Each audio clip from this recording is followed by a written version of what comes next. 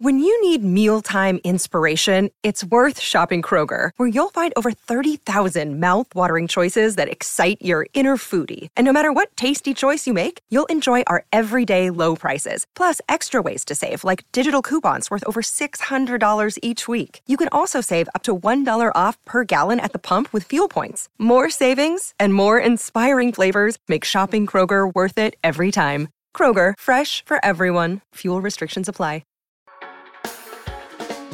Hey everyone, if you like this podcast, go behind the paywall to get privileged access to the smartest minds in finance. Join the Real Vision community and learn how to become a better investor. Visit realvision.com/RVPod and use the promo code PODCAST10, that's PODCAST10, to get 10% off our essential membership for the first year.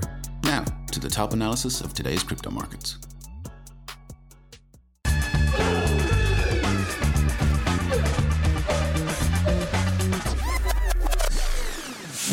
Christopher Calicott, Managing Director at Trammell Venture Partners. Welcome to Real Vision Crypto Daily Briefing. Thank you for having me, Ash. It's great to be on. It's a pleasure to have you here today. I'm excited to talk about all things Bitcoin, Bitcoin development, what's happening in the Bitcoin ecosystem, and so much more. But Christopher, before we get started, tell us a little bit about your background, how you got into Bitcoin, and what sparked your passion for this technology. Yeah, absolutely. Both myself and my business partner, Dustin Trammell, he's the T in TVP. We're both career technologists. I was a generalist, did a lot of things across technology during the early years of the internet, without specifically dating myself too much. While I was very broad, Dustin was very deep in one specific area. At a time where there really wasn't a cybersecurity industry per se, he was doing a lot of advanced research, information security research. And you do things like find vulnerabilities in enterprise systems and then find ways to protect those through intrusion prevention systems and that kind of work. He wasn't a cryptographer. He didn't have multiple advanced degrees in math and cryptology per se, but he touched on hashing all the time. This is an interesting piece of our story. Because of his interest in cryptography, he had been on the cryptography mailing list for probably 7, 8, maybe 9 years at the time that Satoshi published the white paper, Halloween 2008, for what was to become the Bitcoin network. To his great fortune, he ended up being a day one guy in Bitcoin, and then subsequently he evangelized, the power of Bitcoin and the future of this network to myself and a lot of his friends around Texas. And so that was kind of the formative piece. How does that relevant for us today? In the early years, he wouldn't have used a word like deal flow.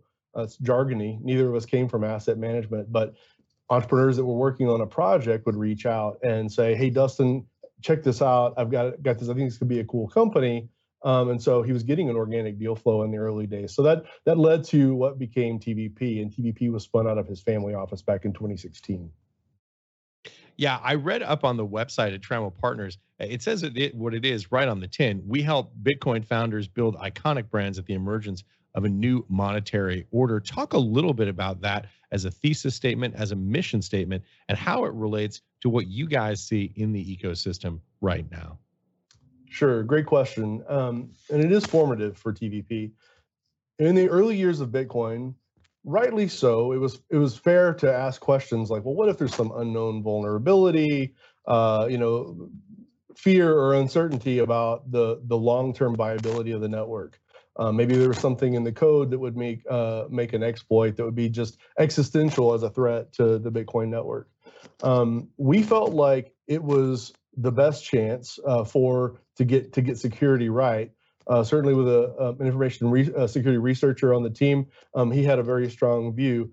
We felt like if we just get a few more years under our belt, and we always make sure that we're thinking about decentralization for what that means for a non-state-backed currency, that Bitcoin has the best chance of becoming the internet's monetary layer, full stop. And that is our thesis. That's a fundamental, almost like a prereq for the investment strategy that we do on a day-to-day basis. We believe that Bitcoin's already won the battle for the internet's monetary layer.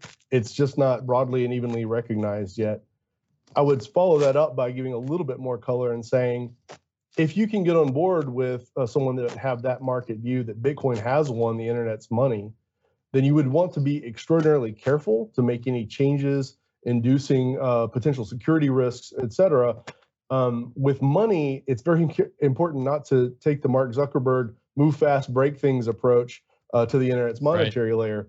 We think that Bitcoin has won that.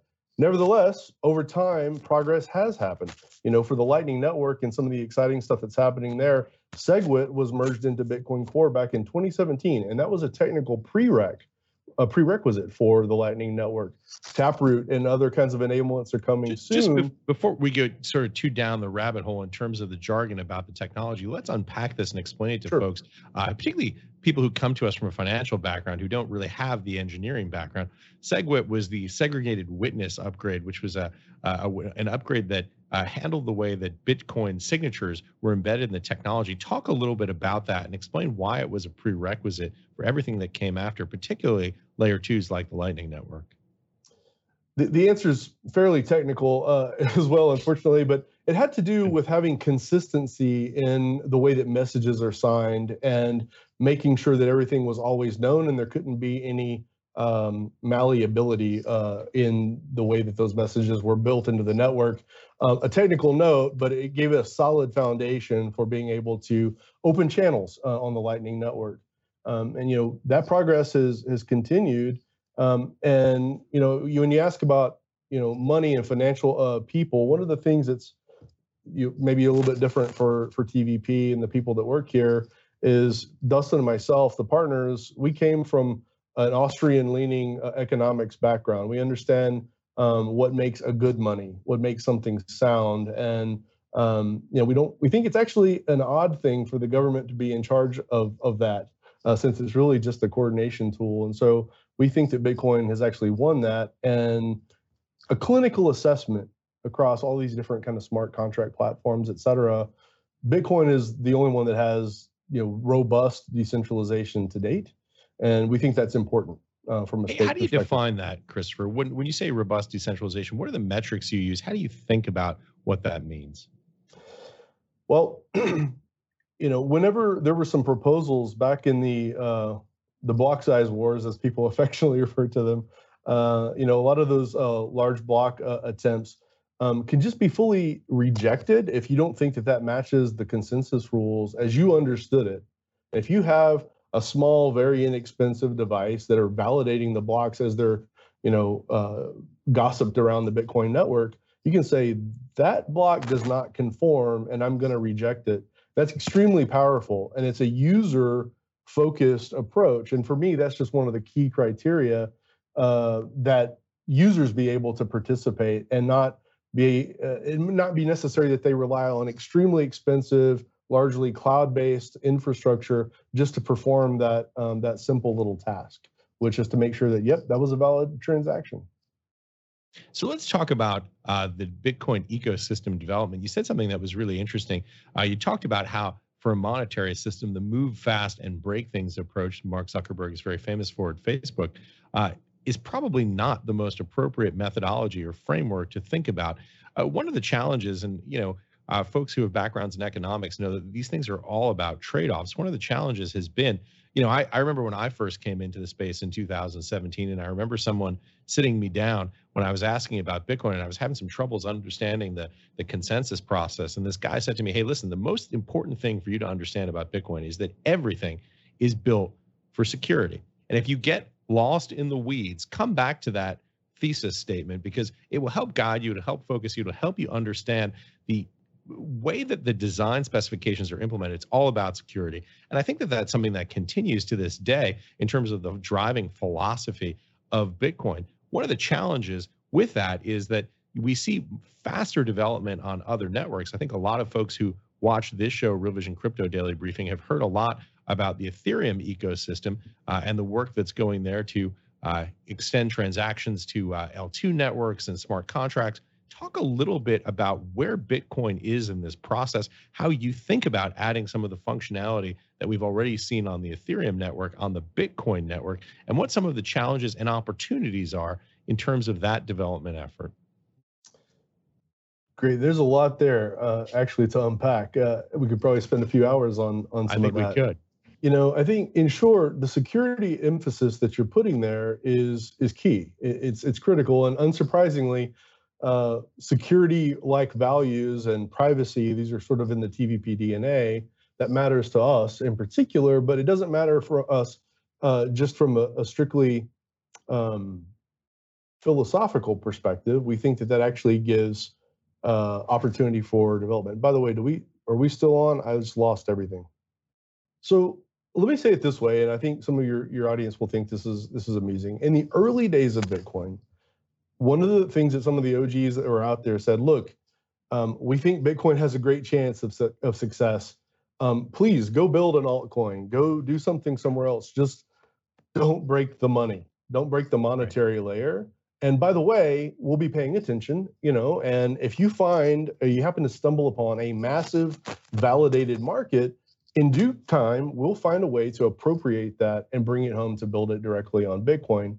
And one of the exciting things I think that's happening now is we've nearly 14 and a half years of historical knowledge, and we've been doing all these observations, and we've participated in some of these other platforms, and we've learned a lot. There are a few markets that are massively validated, which haven't yet actually arrived to Bitcoin, but we're at this really an inflection point where it's about to start happening through the Taproot Asset Protocol, which is put forth by Lightning Labs, one of the implementations of the Lightning Network. Hey everyone, we're going to take a quick pause and hear a word from our partners. We'll be right back. Another day is here, and you're ready for it. What to wear? Check. Breakfast, lunch, and dinner? Check. Planning for what's next and how to save for it? That's where Bank of America can help. For your financial to-dos, Bank of America has experts ready to help get you closer to your goals. Get started at one of our local financial centers or 24/7 in our mobile banking app.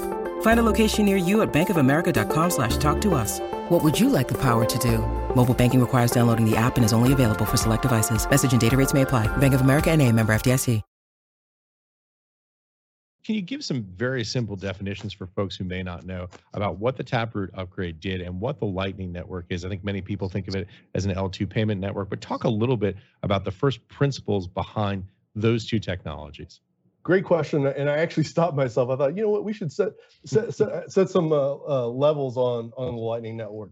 The Lightning Network is 100% real Bitcoin. It's a way that people can do peer-to-peer routing of payments that are a second layer above layer one. In the end, layer one is probably going to be quite expensive to move Bitcoin around on. Lightning opens up the chance to do something, and it's as close to a tech feeling like magic as anything can. I encourage everyone to try Lightning, and probably a lot of your viewers already have a Lightning wallet in their phone and they don't even know it because Cash App did a massive implementation. Lightning Network, in short, allows for nearly instantaneous, fully final settlement with, Bitcoin hard money being the base. This happens by opening up channels. There's custodial, non-custodial approaches to this, but in short, that's very, very important. We've talked about for years things like, categories like remittances and payments. If you have to pay a lot of gas fees or, to send a relatively small amount of money, that's a barrier, and it doesn't actually achieve what we thought we would be able to achieve with internet money. Certainly something like micropayments, where you want to express something like, in Twitter, it'd be a like. In Nostr, that would be a zap, which is sharing a little bit of monetary value, recognizing the value that someone just gave from their post or their content, which is anything that's built on Lightning has the potential to inherit all of its speed and all of its finality. And so where I was going to go with Taproot is an enablement layer that's making more development faster without getting down too much into the technical weeds. Taproot Asset Protocol, which is by Lightning Labs on their LND Lightning implementation, is going to, for the first time, and I think imminently, probably later this year, maybe early next year at the latest. I don't have inside information on that, but to enable something like stablecoins, which, in the Ethereum world, maybe people just kind of shrug and yawn a little bit. The voracious appetite for USD globally, and to be able to get that and be able to send a transaction of real size for some fraction of a cent through the Lightning Network, and to receive it as maybe it's you're running a point of sale system, or it's a friend that's paying you back for a coffee or whatever it might be, to know that when you get that, it's fully yours and can't be recalled. You don't have all the latency from the legacy financial network, and it was extremely low cost to do it. Now, pair with sats, like the fundamental unit of a Bitcoin, and think about that in US dollar terms, and to be able to send to someone, a family member in Mexico or the other end of the world, they have it in a matter of seconds, and it's fully final when they receive it as well. I like to think in Bitcoin, but a lot of the world still thinks in dollars, if they're dollarized or some other national currency, as it were. So Bitcoin-backed euros, dollars, renminbi, whatever it might be, that's coming soon. And that kind of speed and finality you only actually get from the Bitcoin and Lightning stack. So let's zoom the camera out a little bit and talk about what your vision is, big picture, for what the Bitcoin ecosystem looks like in 1, 3, 5 years. Where do you see this going? If we were to zoom back here in 2026 and be having this conversation, what would you like to see happen in the ecosystem? What functionality would you like to see most? And how do you see us getting there? I think there's an inevitability in the answer to your question. From my perspective, it's just every day, and there's been a kind of a narrative that's been shared by a lot of people out there that, hey, it's kind of hard to build on Bitcoin. And while there was some significant truth to that, let's say 5 years ago, increasingly that is less and less true. And actually, it's happening in real time that every day in the wild, we talked to someone that had been, thinking about building a company elsewhere, Solana, or name your smart contract platform, and they realize, oh, wow, I had no idea what I'm trying to do. I can actually do this today or in the next 6 months directly on the Bitcoin stack. One of the funny and interesting learnings from the whole ordinals phenomenon, which has been a Q1, Q2 thing for the most part, on the back of a couple of years' work, was that people have very much validated a hypothesis that TVP had, which is, given the option to build on Bitcoin or not build on Bitcoin anywhere else, due to all of the risks that entrepreneurs assess, you're taking career risk, opportunity costs, all these kinds of things. You're not going to take platform risk given the opportunity to build there. And so we think that's driving a coming wave. And to your question, 5 years from now, on what 3 5 years from now, what that's going to look like is a lot of people that probably spent some time building elsewhere in crypto, we'll say, have returned and are building directly on the Bitcoin stack. And they've learned a lot from a lot of these experiments and hypothesis testing that's happened elsewhere. You talked about ordinals. This concept of inscribing directly on to the Bitcoin blockchain has been controversial in Bitcoin circles. Talk a little bit about how you guys think about it, what you see as the advantages and the disadvantages. Obviously, one of the things that we've heard was from purists who thought that there was potential risk for congestion on the network caused by these inscriptions. Talk a little bit about how you see that phenomenon. Ordinals, like I said, have been kind of interesting. And I would say, for sure, we have a long-term view that for all of the questions about this idea of a security budget, that long-term, this sorts itself out with transaction fees. And if anything, ordinals have completely validated that there will be increasing demand for block space in Bitcoin. There was one or more days where the transaction fee component of the block reward was actually larger than the block reward. That's actually very bullish for Bitcoin, not only Bitcoin block space usage, but the price level of Bitcoin over the medium term and long term. Ordinals as a use case, haven't spent much time. I personally, I understand the question and empathize with, is this the best use of block space? On the other hand, if you're not violating consensus rules, who am I to say what you should do with your money? This is a fundamental tenet of freedom, and I think part and parcel of the initial Bitcoin ethos. And so we actually have some exposure there through someone who is doing something kind of at the intersection of the Lightning Network, and over about a week and a half built some some fantastic plumbing that are actually being used for other platforms to do minting of large collections and that sort of thing. But it's been interesting to see and to kind of double down on that assertion that I'm making, that entrepreneurs will find a way to build on Bitcoin given the opportunity. I wrote an article that's coming out shortly. I think it's Jason Williams had done something kind of interesting a couple of months back. He had a Bored Ape, and it was on Ethereum, of course. When he had the opportunity to mint it on Bitcoin, he minted it on Bitcoin, but he did something very, very interesting. It reminded me of what I described as the Hernan Cortez going to the New World moment. He burned it on Ethereum. That's a very strong statement of where people want things that they perceive to have value to live long term.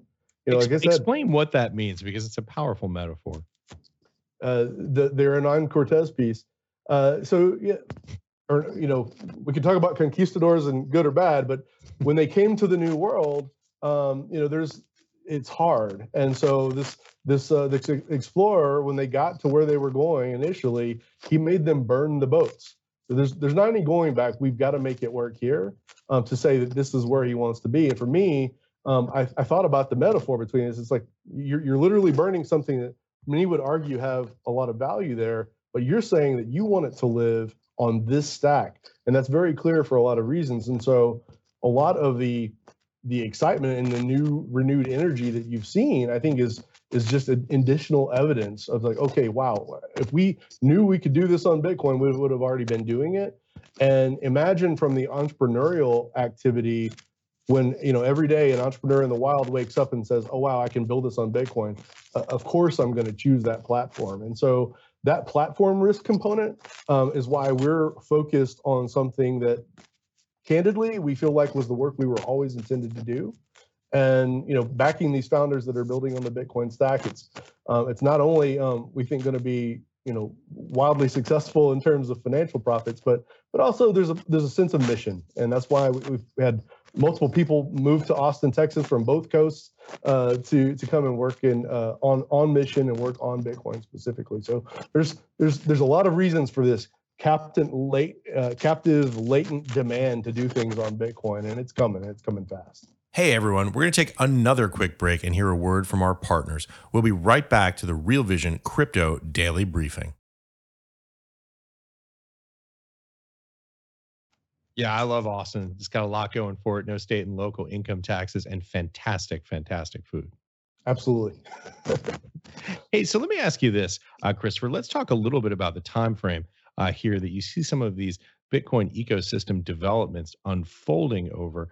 What do you think we're talking about here in terms of seeing some of the functionality, particularly on the spaces where Ethereum has been the leader in smart contracts and DeFi, in the ability to have things like NFTs, non-fungible tokens, and others? Talk a little bit about what you see the time horizons looking like in your view from where you sit. I'll be honest, we have a sense of urgency here at TVP. I should mention also the research that we've released about a month and a half ago. This research actually is indicative of why. 2022, it was a down bad year across spot markets in crypto. I think everybody would recognize that. Crypto venture dollars were essentially flat. They were up about 1% over 2021. TVP is in a very unique position. So we've been around long enough. For the last several years, we've been instrumenting the universe of investable Bitcoin companies. And it might be surprising to the viewers to hear that in 2022, obviously we're nearly halfway into 2023 now, Bitcoin native venture capital was a breakout category last year. It grew as a category about 52.9%, despite spot markets down bad and crypto venture flat. So this happened in advance of Ordinal. So you can imagine the kind of excitement that's happening now. Dollars raised, it's small. One of the things that we feel like is important, and one of the reasons why I was excited to come and talk with you today, is to tap into new markets, and especially from an institutional allocator perspective, to challenge some assumptions because of some of these ideas that have been out there for a long time, that innovation is not happening on Bitcoin, all of these things that I think are just patently false now. One of the interesting slides slide 8 in this research, which is free to download, by the way. Despite Bitcoin, if you add up all of the market capitalization for every crypto asset out there, and inclusive of every price stable asset, Bitcoin today, as of December 31st, was still market cap dominant to 42.1% of everything else, just on a spot basis. However, of venture dollars invested, there was only 1.31 that went to Bitcoin native companies in 2022. We think and we make the assertion in this research that there's a specific capital misallocation to Bitcoin native venture. That's really important because, as we've been talking about today, a lot of these tech enablements and what's happening underneath the hood are moving very fast. And when you ask me things like, where are things going?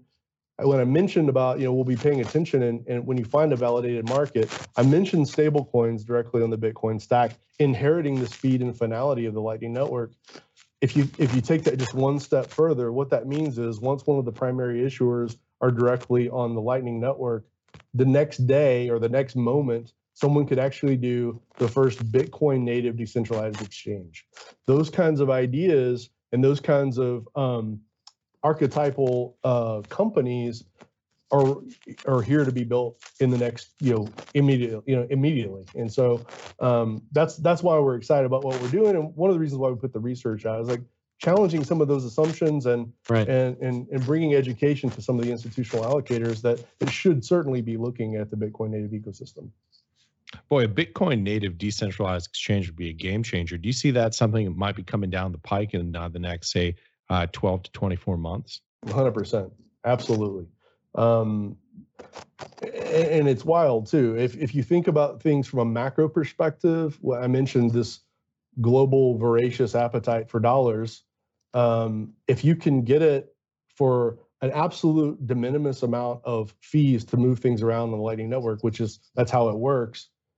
You also have something that might be a little counterintuitive in nations that would say you can only bring so many dollars in because the network's actually built on a decentralized foundation that's actually unstoppable. And so I think a lot of that appetite is going to drive a lot of demand and shift. And so decentralized exchange directly on the Bitcoin stack is an absolute no-brainer and definitely coming. And that's something TVP wants to back. So if you're a founder building on Bitcoin and you're thinking about decentralized exchange, please do reach out.